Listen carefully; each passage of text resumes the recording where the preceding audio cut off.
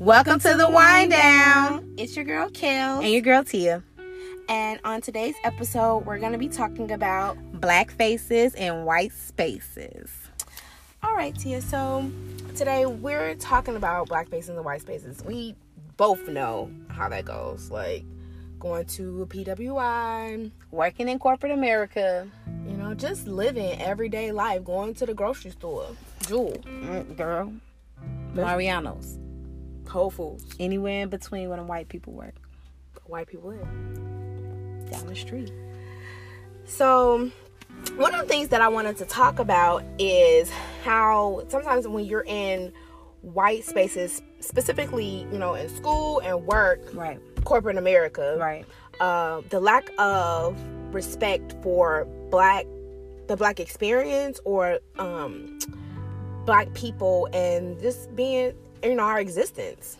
I think that sometimes our experiences get a little bit away from people who are outside of our cultures because they just truly don't understand, or they have a lack that they, you know, have in themselves that they want to try to understand. And it's so unfortunate, you know, like, for instance, at my job, we didn't get Martin Luther King Day off. And it's not something, you know, that you think about when you work amongst a lot of Caucasian people. Like, why didn't you do it? You know what I'm saying? And people are like, oh, happy MLK Day, happy MLK Day. And I'm like, do you really understand, like, what it is that you're saying? Or are you only saying that because we didn't get the day off? Like, you know what I'm saying? Like, would you be saying that if we got the day off? And I don't think that they truly understand, like, what our experience is and why that day is so important to us. Not just to have it off, but to celebrate the accomplishments that came from it. So I guess, you know, this is probably segueing into something else, but to bring up MLK, you know, we're still in during Black History Month. Mm-hmm. And, you know, Black History Month was, you know, created because of, you know, Carter G. Wilson and Black History Week.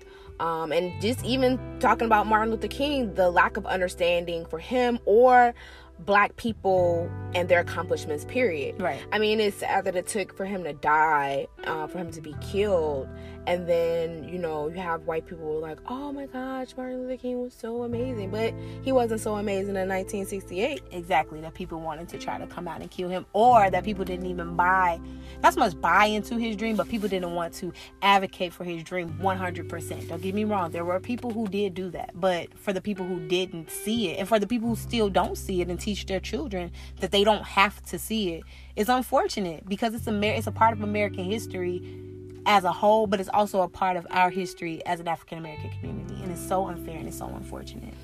Yeah, I think, you know, working in corporate America as a African American female, it's hard because you come in and you have to adapt to the culture where you are. But, you know, like, you know, right now, because they're trying to pass like the Crown Act, you can't wear your hair the way you want to. Isn't that so crazy?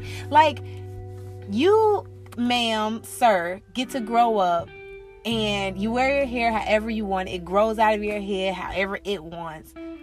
But when my hair grows out of my head and I want to style it however I want, it's an issue. Or even just maybe like the conversation around hair. Because think about black women and their hair. It is a statement. It is a staple and a statement. Men too. But for black women, we have so many different opportunities to change our look just simply on our hair and our color. And think about in those spaces where you're amongst the others and you're having that conversation about, you know, what it is that you may want to do with your hair or something. You always have to like pull yourself back a little bit because it's like, one, if you change it up too much, it'll be the talk. Like, oh, you know, Tia has a new hairstyle. Oh, Tia got a new haircut. Oh, Tia got a new hair color. Whereas for them, it's like, oh, I just got highlights and I just trimmed my hair a little bit. But it still looks the same. Facts. Yeah, that's true. I just think, like, even when, you know, when I was working in corporate America or whatever, and I would go in and my hair would be different. And at the time, I was the only black female in the office. It was another black woman that worked there, but she was rarely there.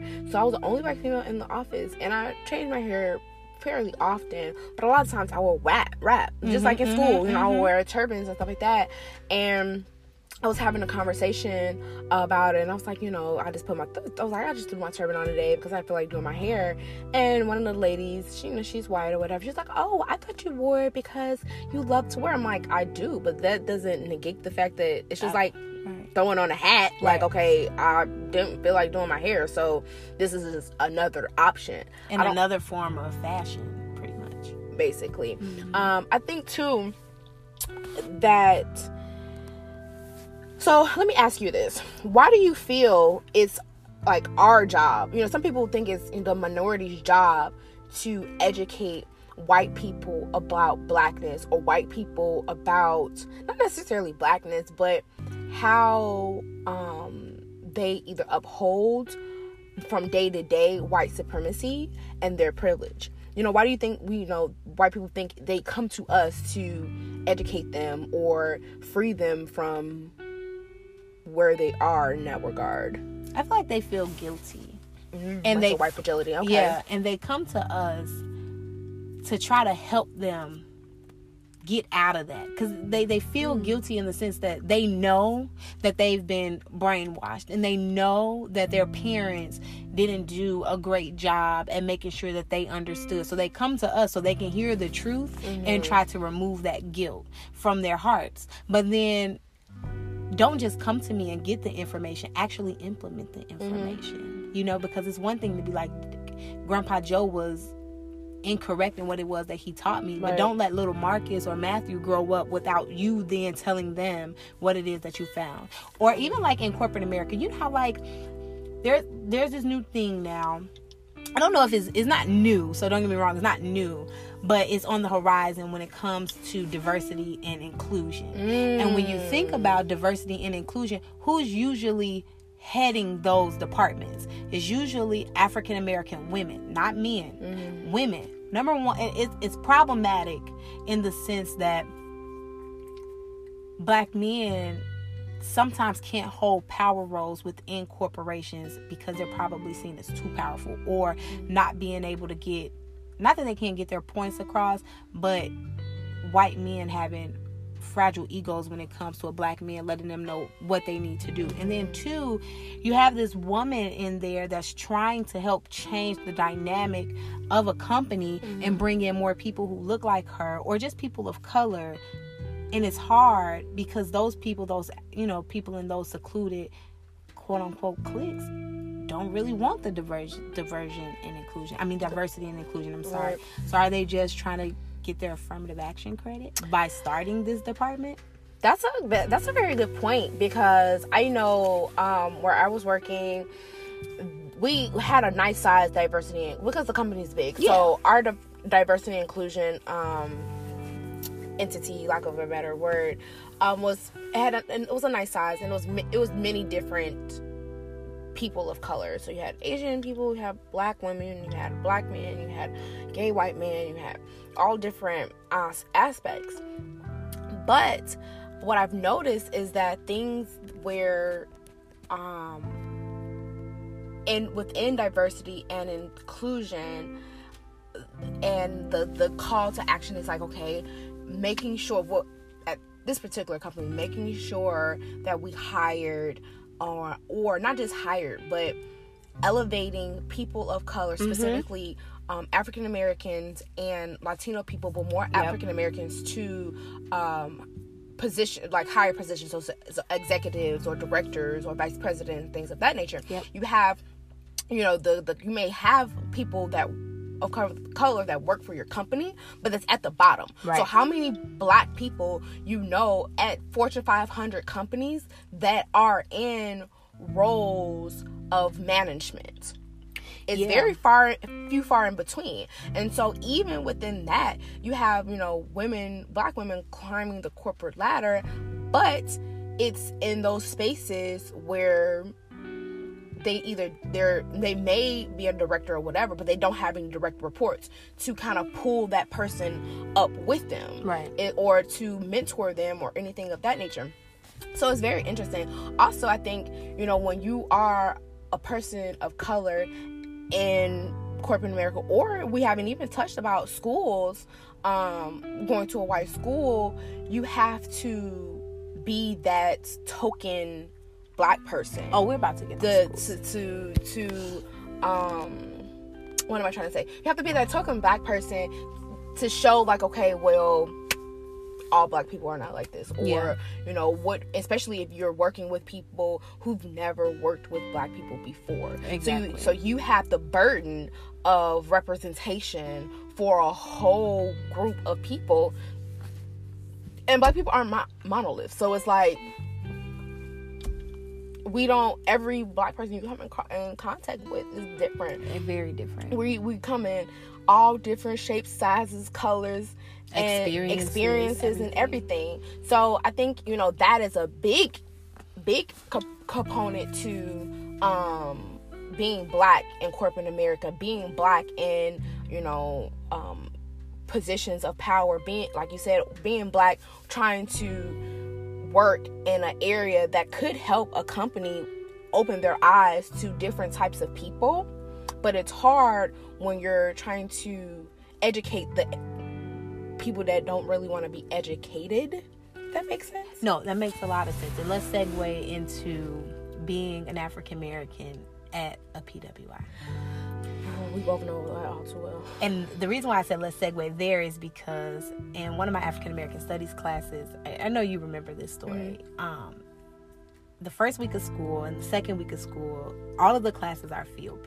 You know, the African American studies classes are field because they fall under those, what is that, the humanities credit that you have to get. It's required. Right. However, if anybody's listening and you haven't been to a higher learning institution, the first 2 weeks of school are really critical, because what you'll do is you'll get into a class, you'll pick it to check off your requirements, and then by the third week of school you're able to drop the class, and then you don't have to fulfill that requirement for that semester, and then you can go back and you can find something else that suits you. So in this particular class, my professor was a black woman, Dr. Davis, who had been to Africa 4 times, who taught at the University of Illinois, and she was just at our institution, you know, as a visiting professor. And I loved her because she brought to our class a different perspective. Not only did she know about the Black Panther Party, but she was friends with people who were in the Black Panther Party.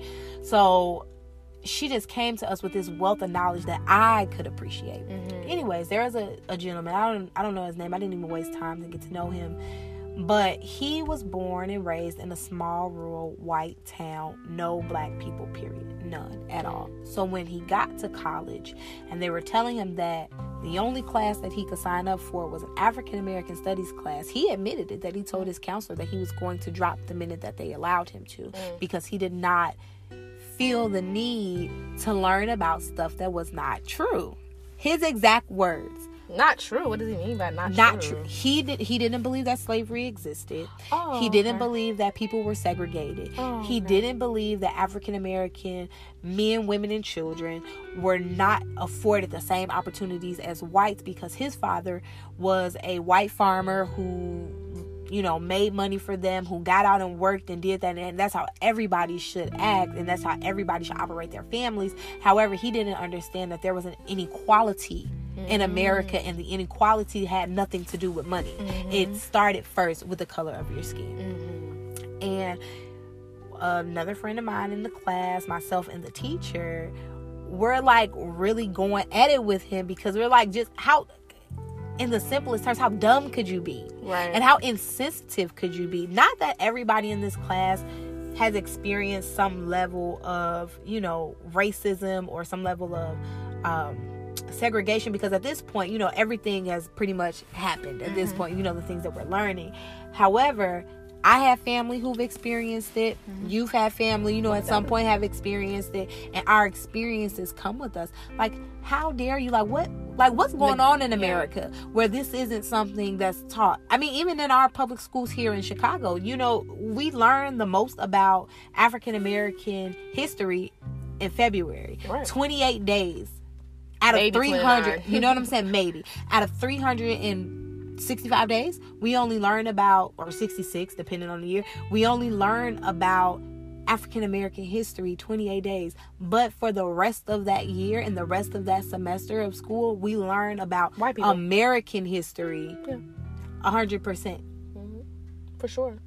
And it's funny that you bring that up, because, you know, that was a lot of my experience, you know, and it boggles my mind, because now people are like, oh, well, that's old, you don't have those same values. Going back to the diversity word, because I don't believe there's any true diversity. I think it's just like a blanket statement word to give people warm and fuzzies. Yeah.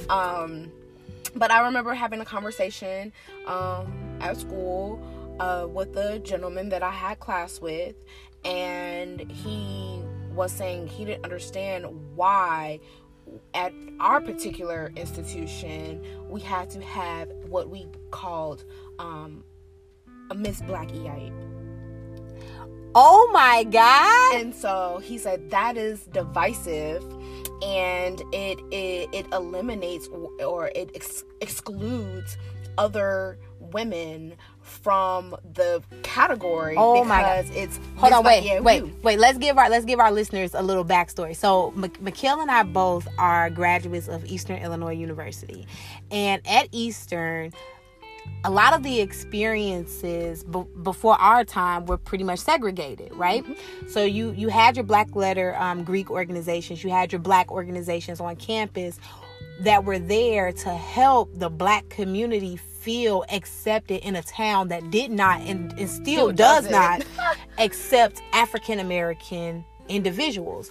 So it's the Alphas, correct? Mm-hmm. Okay, so the Alpha Phi Alpha Fraternity Incorporated throws a Miss Black EIU pageant every single year, and it gives the African American female student body an opportunity to be praised not only for their excellence, but for their beauty, their skill, and their hard work to be collegiate women. And for somebody to say that it's divisive, it's like, think about Miss USA or Miss Universe or Miss any of these other competitions where the African American face, probably Kenya Moore, 1990s or whatever, Vanessa Williams, before they stripped her of her title, right? Mm-hmm. But who was there before them? Nobody. Exactly. So when you think about the history, this country was already built on situations like that. Nobody is excluding your women of color, but you've excluded our women of color from almost everything. But the thing about it is, Miss Black EIU came about because a black young lady won queen for homecoming, yes, and they stripped her of her title. Yes. They would not allow her to be queen. She won queen fair and square. But they did not want to give her the title of queen of homecoming. Yep. So because of that, the school, the student body, yep, and BSU, Black Student Union, created this entity for black women because we were excluded, yep, for something we shouldn't have been excluded from. Yep. I mean, we go there and we pay tuition there just like any other student. So how dare you now not allow any student, black, white, green, or yellow, mm-hmm, to not participate in something that we pay our money for anyways. Exactly. But think about it. When we were there a few years ago, how many homecomings did we go to? Probably one. How many games did we go to? And we probably only went because we knew some of the football players, you know. But like homecoming events and things like that, like the situation that Kales was just talking about happened years back in the 70s, I want to say. Years before we even got there. And even while we were there, we still felt the burden of feeling excluded, yeah, while being in this space. And I think about like our Greek letter organizations on our, you know, on you say campus. Like, why do we have those either? It's like your but you have those too. It's and in yours, the school gives more to those, and they try to blanket it like, oh, it's the alumni that funds that. First of all, one of the women that I worked for, rest in peace, who was in our, who worked in our office there, and I don't want to say the office because people know, but she was a part of a sorority on that same campus. However, she didn't donate money. When she graduated, it was a done deal. So I'm like, so what alumni to white sororities and fraternities, maybe fraternities, but sororities are really giving their money? None. They're not. And then too is like, you know, but like the reason why, and I had to explain to this gentleman, because I know, I'm like, and I get that a lot of people, like the gentleman you were talking about, the gentleman that I'm talking about, are ignorant because they live within their privilege, which is a bubble, and yes. they don't realize or understand that inequality has taken place and it's happening right under your nose. Yes. And so I was trying my best to educate him as to why, but it really wasn't clicking. And see, that's how the white supremacy works, right? It gives people the opportunity to be ignorant. That's how privilege works. It gives you the opportunity to be ignorant when you don't have to be. And especially when a person is trying to educate you. And so it's I think too, I'm gonna just say this, going to a predominantly white institution and working in corporate America that is typically predominantly white, psychologically is draining. Yes. On a day-to-day basis, it is draining. It's like draining mentally, and then physically it becomes draining. And I remember when we were there, it was a lot of clash. And did you see, you know, I don't know if our listeners are familiar with our little school in the middle of the cornfields, but the young man who was arrested. Yes, and he was black young man on the swim team, arrested. I didn't even want to read the story. I read it. I didn't even want to read it. What happened? So they were coming back from a meet or whatever, and you know they're driving back, and you would take breaks. Anyway, his coach had him. They got off the bus. He was taking a picture near whatever the town was, near a sign. He has a note, mind you, they're on a bus that says Eastern Illinois University on it. He has on his swim jacket that says Eastern Illinois University on it. Fine. While he's standing there, all these cops come up or whatever, sees him. He says that, you know, he did what his father taught him to do. He said he had his phone. He dropped his phone. He put his hands up. He got on his knees or whatever to show that he was non-threatening. He said that they were cussing at him. And then the bus driver saw that what was taking place was going to go left. He said he got off the bus and was like, he's a student, blah, blah, blah. They were like, oh, somebody had, I guess, taken some people hostage or something. So it's basically the same narrative. He looks like a suspect that we're looking for. Anyway, had this young man, you know, belly down, facing the snow, knee in his back, gun to his head. He's a young guy, 20 years old. You know, the bus driver's trying to de-escalate the situation. Everybody's trying to de-escalate it. They pick him up.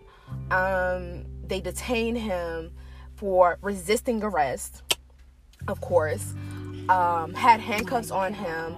Was, you know, cursing at him, the bus driver said that one of the officers told this young man that he was going to blow his effing head off.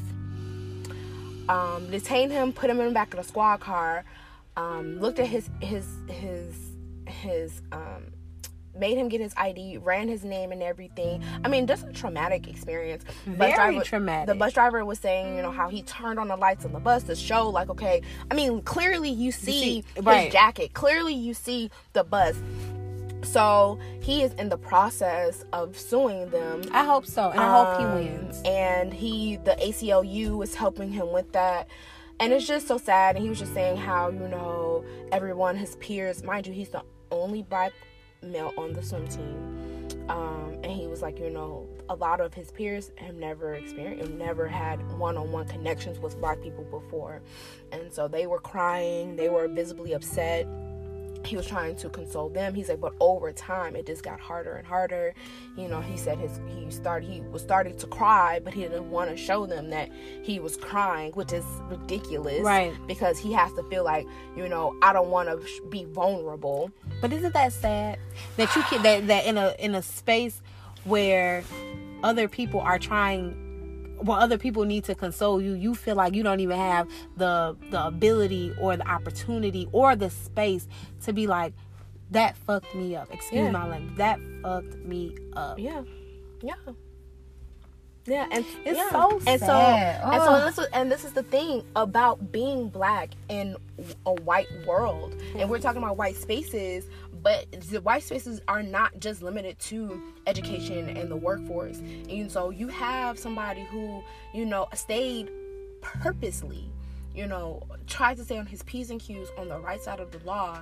And he did anything and everything. He did what, quote unquote, we tell our boys to do so that they can live.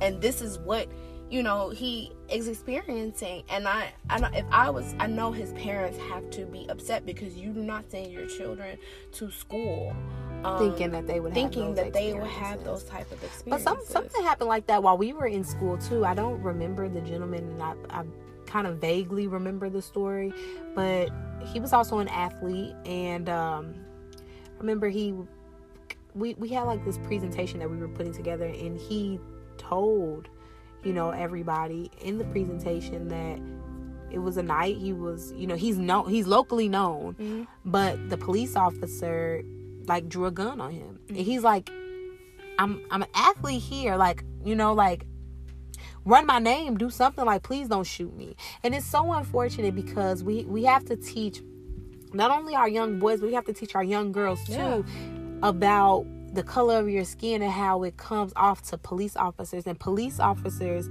are trained to be the people that you go to for assistance. But how do you even go to them if you feel afraid of them? How do you even go to them when they don't even listen to you? Yeah. Or even when you give them the idea, not the idea, I'm sorry, but even when you give them the space to be like, okay, this person is not even threatening, they still want to act as if you are. What world are we living in? Do you understand? Like, I understand that you have, NWA, F the police and things like that, but that wasn't a call to be like, everybody F the police. It's a call to say, man, y'all messed up. Like, y'all, how do we even trust you? So, you know what I'm saying? Like, everybody that's Black is not walking around needing to be treated like that. But I don't care. I don't care if you are a person who committed a crime. Yeah. We in this country have due process. Yep. And so you are not judge, jury, and executioner. Exactly. That is not your job. Exactly. Your job is to go to a call, assess what's going on. Yes. And bring it up. You uphold the law. And the problem is a lot of officers think they're above the law. Yes. And they're not. Yes. And so, this goes back to segue a little bit, but how back in the day with the Ku Klux Klan and David Duke and his, rebranding the Klan, telling them, like, take off your hoods and go into... And get a badge. And get a badge. Not even just a badge. Take off your hoods and go into medicine. You have doctors. Take off your hood and become a lawyer, or become a judge, or become, a police officer, or become a fireman, or whatever. And you infiltrate the system that way. Yep. And so... we already know that, the workforce, education, medical, all these entities are rife with racism and white supremacy, and the level of inequality is just ridiculous. And we're in 2020. Yep. We're in 2020 and we are having these conversations. This is not 1955. But you don't know the crazy thing about having these conversations is not that they aren't necessary, because they are necessary. However, we're having the conversation with people who still don't think that it's necessary. No. Isn't that crazy? Like, you grow up and you listen to all these things, you know, in the black community, in the black public schools, the black private schools. You listen to all these things, and it's like, my God, like, you know, what's really going on in the world where we, as the minority, are bombarded with all of the sickening truths that have happened to us, and nobody seems to care or even want to think, how does that affect me as an individual? And the problem with being in all of these white spaces is not so much that, oh, I hate to code switch. It's a problem that you have to all the time. It's just survival. Because people don't care to understand your experiences, yet you're made to care about their experiences. Because God forbid, Tia says anything about anybody who went through the Holocaust, and you know when we were in school, that was you will be deemed as a what is it called? What are they called? Anti-Semite. And right, but I don't feel you know what I'm saying. I feel bad for those people who went through the Holocaust, because I understand what my people went through. However, people who don't understand our experience care way too much about everybody else's experience. Yeah. I'll say that. Yeah. Because they're conditioned not to care about black people. Yeah. Because the color black is bad. Anti-blackness is so I feel like it's just, it runs deep, because you have other quote unquote minority groups. You know, being Jewish is identified as a minority, so a religious minority, because being a Jew is a religion. It's not it's an ethnic religion. It's not a race. Yeah. So,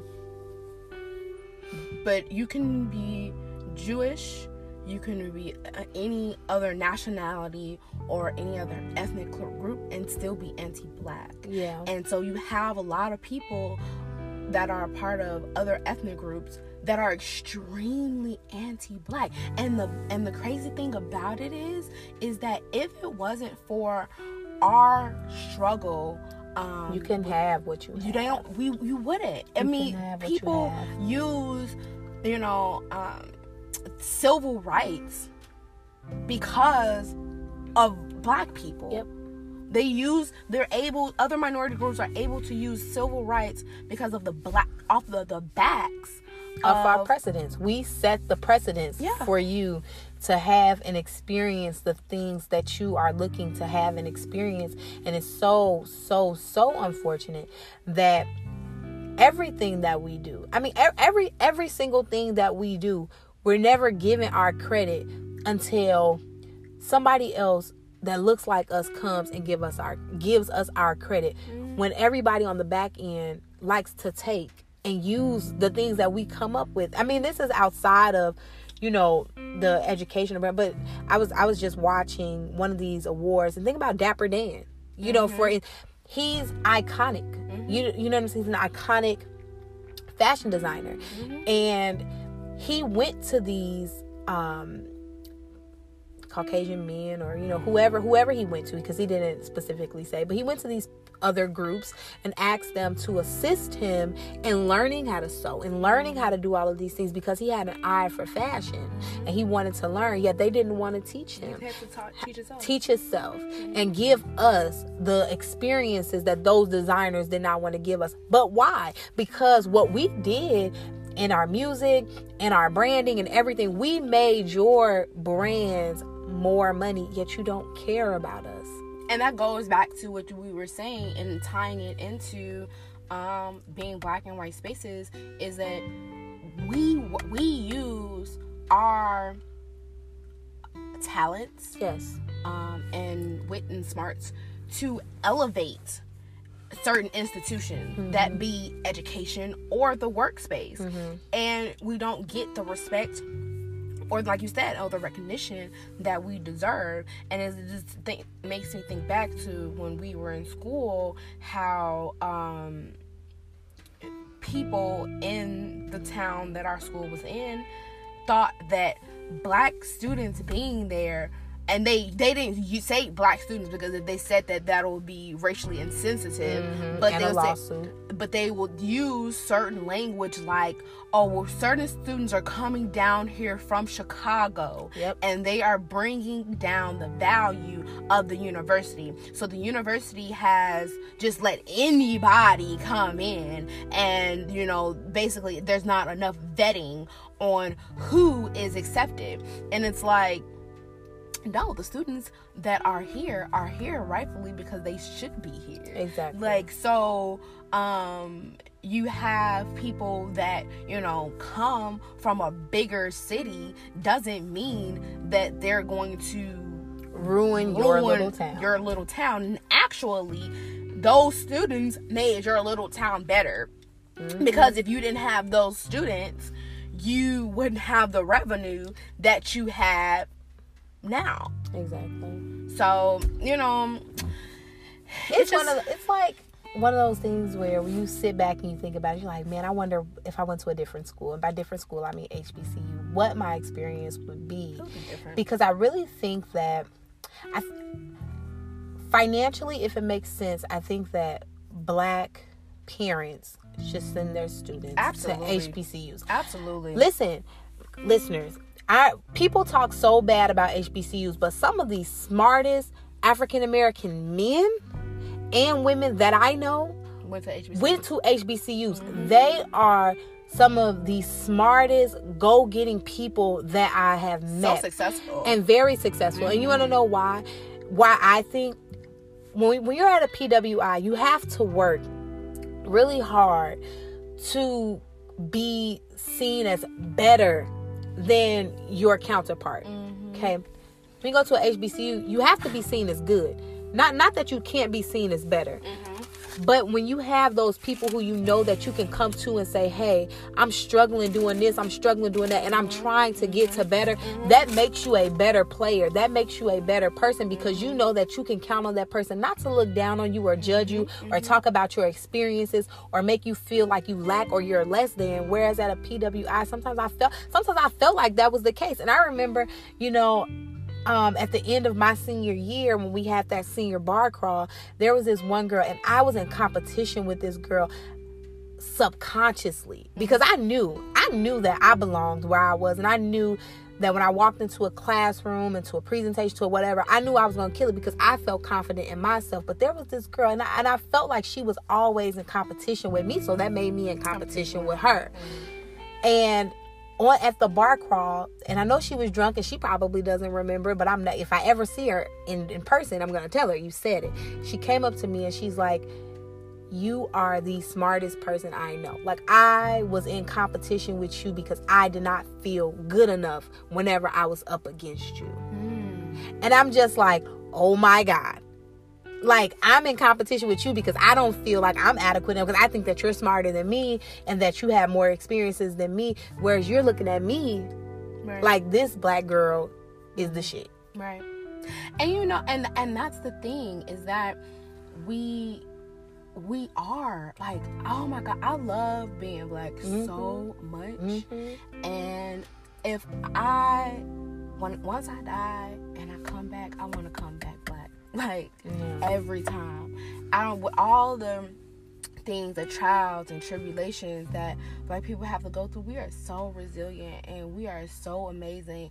And it's like, I couldn't see myself being anything else. And so, you know, and that is why. And other people from other ethnic groups and know that they see, they know that black people are the ish, because if it wasn't, we wouldn't have cultural appropriation. You know, if we wouldn't have, you know, a lot of the things that we do have, if people didn't realize or see the greatness. And black people, I mean, come on, let's just talk about the translated slave trade. The reason why is because, you know, they used the Native Americans and enslaved them, killed a lot of them off, gave them, you know, diseases, and then they brought over African people, and were able to, the diseases that they were giving, living through those, you know, all the all of the horrific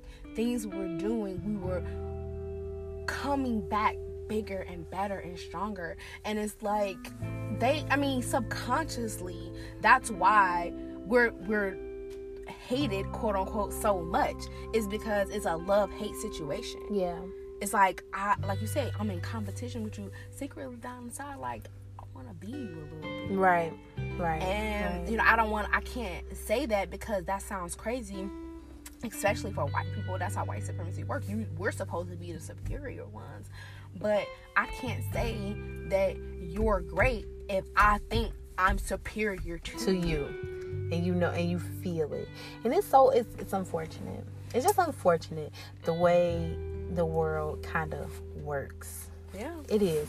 Because I'm no better than the next white woman, than the next white mother, than the next black woman, or the next black mother, Indian, whatever you identify with. I'm no better than you. I'm your sister, I'm your friend, I'm your equal. But if you don't see me as your equal, then it's not me who has the problem, because I'm willing to help you in everything. Like, friend, this people should understand that all people, whatever space we in, white people in black spaces, black people in white spaces, we want to be somebody who you can come to and ask for help. Like, we want to be that for you, because that's just human nature. That's what we're supposed to do.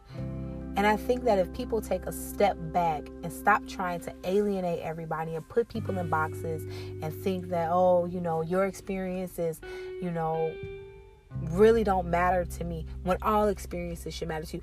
If you can go out and buy a $1,500 dog and treat it like a human and feed it the finest foods, you should be able to respect all life, because you respect life in all animals. You should be able to respect life in all human beings. That's just what I'm saying. For sure. I think, we can talk about this all day, forever and ever. I think this is an amazing topic, and we probably will touch on it again. Yes. Do a part 2. Yes. Part 2.